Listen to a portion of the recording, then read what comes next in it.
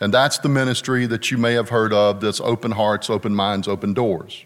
It was a big whole celebration. So just our general conference had voted in millions of dollars to put ads on TV and to basically to show that Methodism is here, because up until that point we had no way to let people know other than local churches. That was the first national campaign in the history of the church. And they wanted me to do this internet part that was so brand new. So I remember they came to Lake Junaluska and they asked me what I thought, and so I took them over to the dining room because they were paying for the meal, so I figured I'd certainly get a meal out of this deal. And I went over there, and I remember they had cloth napkins over at the Lambeth, and I took one of the cloth napkins, which maybe I shouldn't have done, but I took it and I drew out with a pen what I had in mind to do for a national campaign. And I told them, I said, now understand, once you start inviting people, guess what? They're going to come. So if you invite people, they're going to come. So don't be claiming you don't want them if you're going to invite them. And they said, oh, this is all part of General Conference and we're fulfilling the mandate, so we want you to invite people. And I said, well, what I have in mind is not this old regular thing, you know, about invitation with the church and all this and that. I said, let's go to Hollywood. How do they share with people a movie's about to come out? Well, they do a trailer, right? You know, they do an image and they give clips of it. And I said, let's do a Hollywood website. And they said, we don't know what you mean. But I said, well, you will. And I had to hire some people out of Virginia to do some flash coding. And I had to get other people to do some data collection. And I built this team up. And it took about a year. And we finally released it. And when you first went to UnitedMethodist.org, there would be a cross over on one side of the screen. And the flame would dance across the bottom and come up on the cross and be a Methodist flame on the cross. And then it would come up in the foreground. It would say Open Hearts, Open Minds, Open Doors. And I said, that's how you invite people, is you got to catch their attention. So Jesus has caught their attention. He's gone to church with them. He stood up and he spoke with authority, and he called down one of their senior members and told them, you're not with God, you're with the other side, so you need to straighten up. Jesus had already laid down the gospel with authority, and people were convicted. And so now he does what happens. He expects us, when he shows the miracle, to invite him into our lives. So understand that the only real power we have individually is we have free will. God is giving us the ability to invite him. He won't mess with us if we don't invite him. If we don't open the door, he won't come in. He's not that type of God. Our Savior is not that type of Savior. He's not a bully. He's not going to kick in the door and say, I'm going to save you no matter what. Our God has given us the only power we truly have. The only power we have at all in our entire life is this free will of inviting Christ into our life or not. And most people we meet, they don't invite Christ, and then they wonder why Christ isn't around. They don't invite God, and then they wonder why God isn't around. And they complain and say, well, where's God? Why isn't God helping me? Well, you haven't opened your heart. You haven't opened your door. You haven't opened your mind to God being in your life. But understand, once you open that door, and the disciples this day invited Jesus back to the home, once you open that door, this is what happens, that he will make a difference. So what happens is this invitation starts with the heart. Once we open the door to the Lord, our heart must open up. He doesn't want our mind. I was saying this to somebody the other day. They were saying just how the faith is something that they think about and they ponder upon. And I said, but you got to feel it. I said, it's not just enough to think about it. You can fall in love and you can think about it all you want to. You can be a young person and find that special somebody under the moon at Lake Waccamaw, me and Leon. I could have thought about her all day long, and I did many days when I was in college. I even resigned as president of my social fraternity because I wanted to be with Leon. I told those brothers at college, I said, you guys, you're not as pretty as she is, and I don't want to be around you. I want to be around her. See, you can think about it all you want to, but until you feel it, it don't mean nothing. It don't mean nothing. By the way, that's going to tell you who's going to win the Super Bowl today. Whoever feels it. Whoever feels it. They're going to go out there, and if Philadelphia thinks they're going to think about it, we're going to do this, and we're going to do that, and we're going to do this and that. We're going to stop Brady. I'm going to say, whoa, you're not stopping Brady. Because I done told you, I'm a Brady fan. I'm not a Patriots fan, but Brady won me over when he beat us, and I figured, well, if you can't beat them, have them join you. That's what I say, invite them in.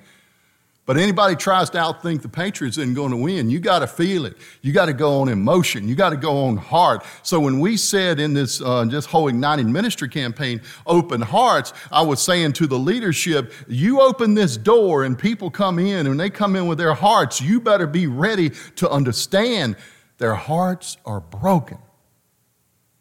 People are broken. We're so fragile. We're so fragile. It's so easy. I mean, even a paper cut would tell you how fragile we are. You can be a big old tough guy and you get a paper cut. Oh, I got a boo-boo. I can't believe how bad it hurts. Paper cuts hurt, don't they? Man, they hurt. You ever broke your toe? Oh, mercy, that hurts. Got out the shower one time, broke my toe. I snapped it right in two, and I had a tennis tournament, and I was oomping and groaning the whole time I played. I didn't win, and I felt bad, but the point was that you can't do anything for a broken toe. You just got to live with it. You can get tight socks, and you can bind it maybe to the next toe, but that hurts worse. See, there's some things you have to feel to experience. And Jesus goes home with the disciples, and they're not only opening the door, but they're opening the heart. And why do we know that the heart's been opened? Because instantly the need shows up. So when Christ enters our life, he sees what we need. He says, okay, in this case, well, so just a mother-in-law is sick. And so Jesus, what does he do? He goes in there, he grabs her hand, he prays over her, and she's instantly healed. So his heart has been opened, his compassion for our lives. See, God cares about us. God cares about us. He wants us to be whole. He wants us to be well. He wants us to be successful. He wants us to do all we can in all the ways we can at all the times we can. God wants us to win. God wants us to be the champions. He wants us to be number one. He doesn't want us to be the loser. He doesn't want us to be the downtrodden. He doesn't want us to be the broken. He doesn't want us to be the loveless. He wants us to be loved. He wants us to be cared for. He wants us to find a soulmate. He wants us to find somebody who cares and loves us. He wants us to be fed. Amen to that. And what does the mother-in-law do? Immediately after she's healed, what does she do? She serves him. She goes and fixes some food for him. I think it's just amazing. So here they are gathered there. Jesus is invited back after he just done his great thing at the synagogue. He went to church, came home with the family, and the heart has been opened now. They opened up the door. Jesus enters in. He looks with compassion upon them, and he helps them. God is in the business of helping us. God wants to help us because guess what? We need help. We need help. It's what's the riddle of the Sphinx? Do you know the riddle of the Sphinx? This is an ancient story, goes way back. It's something I remember from class, actually, from college. There was a legend that there was a monster outside the town. Big, bad monster, and every young person who wanted to go and find the world had to go past this monster, and the monster would ask them a question. If they didn't answer properly, he would eat them. It was a way that the parents kept the children home by scaring them by the monster. Well, this one boy, he decides he finally wants to leave town and go on his own and find his own way in life, and he goes to the edge of town, and he said, there's no monster, and suddenly a monster pops out right in front of him on the path. And the monster looks at him, and the boy looks at the monster, and he's scared he's going to get eaten. And the monster said, if you can answer me this riddle, you can pass by. What has what has 4 legs, what has 2 legs, and what has 3 legs? And the boy, he was a sharp boy. He learned his lessons. He knew what to say. And he said, we are. He said, man, that we crawl on all 4s, we walk on 2s, and we use a cane when we're older. He said, you can pass by. Now, what that is in psychology, for those that would study that, is that's the idea of dependence. When you're a baby, you totally depend on a parent to give you not only nurture, but love and care and shelter and warmth. So you're on fours. Then you become independent, where you walk on twos. You think you're your own man or own woman, you're going to live your own life until you realize that that's not enough and you need somebody, you need something more, you need a covenant, you need a relationship, and so you come to codepend. So it's a dependence, independence, codependence. If you want to know your stages of life, that's it. Some of you right now are dependent. You're like me, I'm a baby. I'm just a baby. I'm dependent. Some of you are independent. Some of you, you don't take directions very well. You're lost, and somebody say you're lost. I'm not lost. I know where I'm at. No, you don't. Yes, I do. I know where I'm at. No, you don't. Well, I know where I'm at, and I know where I'm going. See, that's independence. Then when you have codependence, you depend on somebody else. That's usually that significant other, that family member, a parent, a spouse, even a child, that we learn that. See, Jesus enters our life so we become, guess what? Not independent. Christ doesn't want us to have independence. This isn't a democracy. This isn't every person to vote in heaven. Do you think in heaven you're going to get up there and go, God, I got an idea? God's going to say, who let him in? And said, Peter, did you let him in? Well, he had the criteria, he got in. Well, he shouldn't be in here because he's independent. God doesn't want us to be independent. He doesn't want us to be codependent. Some people say, I've got my faith and I got my life and I live my life with my faith and I don't have any problem. I balance the two of them. I'm saying to you, don't truly have faith if you think God is a co-pilot. God isn't the co-pilot. God is the pilot. He's flying the plane. I don't know how to fly the plane. I don't want to fly the plane. Don't give me the wheel to the plane, the lever to the plane. Lord, you fly the plane. In other words, you take my life, Lord, not me. Because if I take it, I'll mess it up. I'll make the wrong decisions. I want to see, if you want to be successful in business, let God get a hold of you in your business and you will be successful. You want to be successful in relationship, let God get a hold of it. Let him be the one. Become dependent of the Lord. Become like a child to him and say, Lord, I need you. Every night when you go to bed, you say, Lord, I need you tomorrow. Help me get through this day. Every morning when you wake up, say, Lord, get me through this day and help me do what you would have me do. Become dependent on God. And amazing things will happen. So what happened is that Jesus enters the house, they open the door, his heart is open, his compassion is pouring out, he helps them, and then he does this wonderful thing, he heals them. Now, helping and healing are two different things. Helping means you just patch it. You remember in the old days when you patched tires? I guess you still patch tires, but used to, you had to patch them a lot more. There was always somebody who could patch a tire, and certainly that happens now, but people just buy tires that have been remade, or they buy new tires. Well, the fact is that we need to be helped. When you're helped, it means you got to get through the day. Lord, help me get through today. Help me get, through this situation. But that's not healing. That's not healing. Healing is when you're not just helped through the day, but you no longer even have the problem. The problem has gone away. The issue has gone away. And see, Jesus is healing here because what happens is the whole town shows up at the doorsteps of the home. And every one of them come in line. And Jesus is standing there. The word's already spread. He has power over demonic forces. He has power over illness. He is a man of great power and authority. Here he is at the home. They come to see them, and they're lining up, and Jesus is blessing every one of them. He is saying, okay, if you open your heart to me, you better be ready to deal with me. Because our God is a jealous God. Our God doesn't want us worshiping any other gods, period. He doesn't want us to worship mammon or the world. He doesn't want us to worship money or power. He doesn't want us to worship lust or greed. He doesn't want us to sit there and be two-faced and do one thing and then claim we do another. He wants us to worship only him.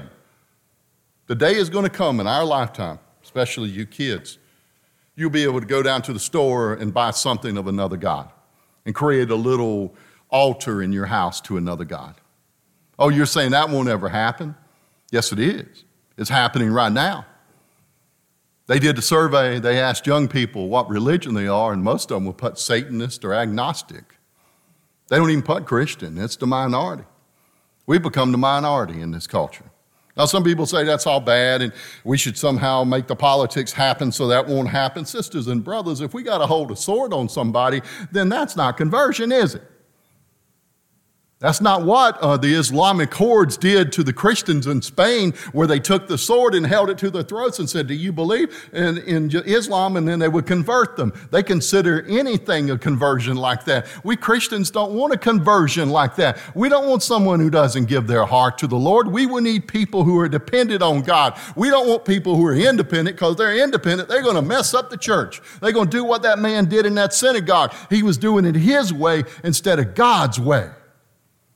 See, he wants us to invite him in. And once we open the door, God will enter in. And what he does is he looks around our life and he says, you know, this pretty good. You've done good, but here you can do better.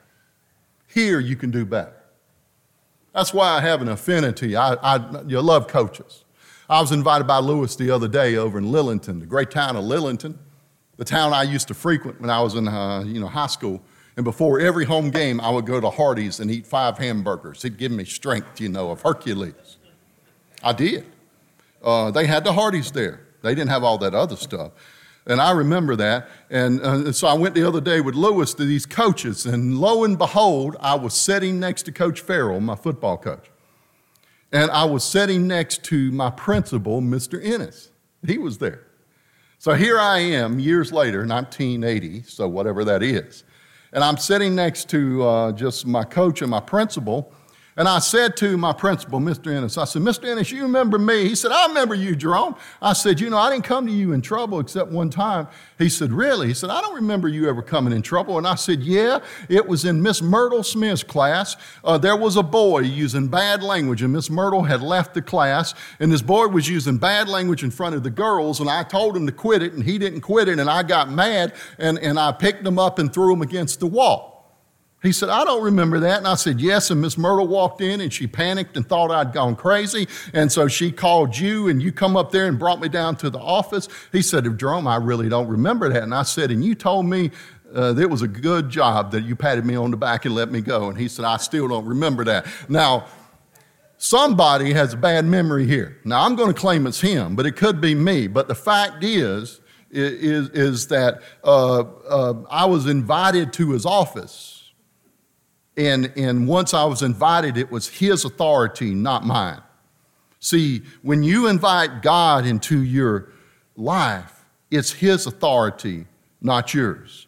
And this invitation is an invitation where God can change a life. And it was so amazing that so Lewis had me read a poem about the 13 overtime game that's so historical around here. The 13 overtime game, and some of you played in that game. Mr. Frank, I believe, did, and some others. Well, he had me read a poem on that, and I couldn't read it because I left my glasses outside, my reading glasses, and so Mr. Ennis, my principal, gave me his glasses. Now think about that. Your principal gives you reading glasses, that means you're both old, is what it means. and he was honored to give me his glasses, and I was embarrassed to take them. Because I'm trying to read it and I can't make it out, and I'm reading on his glasses, and suddenly, whoa, I can see it. See, he gave me what I needed, and I didn't want to take it because of pride. And I said, I can get through this, but I would have messed that poem up, and Lewis would have been mad at me. He would have not taken me to play golf, or he'd have been mean to me in some way, not feeding me on the 1st of January. So I took the glasses. And he gave me the glasses, and I put on the glasses. In other words, he entered into the relationship. He offered help. I accepted help, and then he healed me to see. He gave me the power to see. And that's what the faith does. The faith allows us to enter into a full relationship with God. God doesn't want only a part of us or a piece of us or a broken nature of us. He wants who we are. He wants the best we can be. Somebody said that when the Panthers played, you remember a couple of years ago they played against Denver, and we should have won that game, frankly. I'm still upset about that. They said that what happened was before the game, 2 hours before the game, Cam Newton and the Panthers ran out on the field and were jumping around and all excited and saying they were going to win the game. And one of the announcers said, he privately said, uh-oh, they're going to lose. And the reason was they came out at the wrong time. See, they were supposed to come out when they needed to come out instead of what they thought they needed. And they go out there and they think they're going to win it. And I can tell you right now, you can win a lot of things before you ever play, but you end up losing them every time. How you do it is this. You deal with it when it happens. You look around, you say, Lord, I got to get through this. And God will provide a way. Doesn't mean that we always live on chance, because this is not chance. Doesn't mean we always live with chaos. This is not chaos. It means we trust the Lord.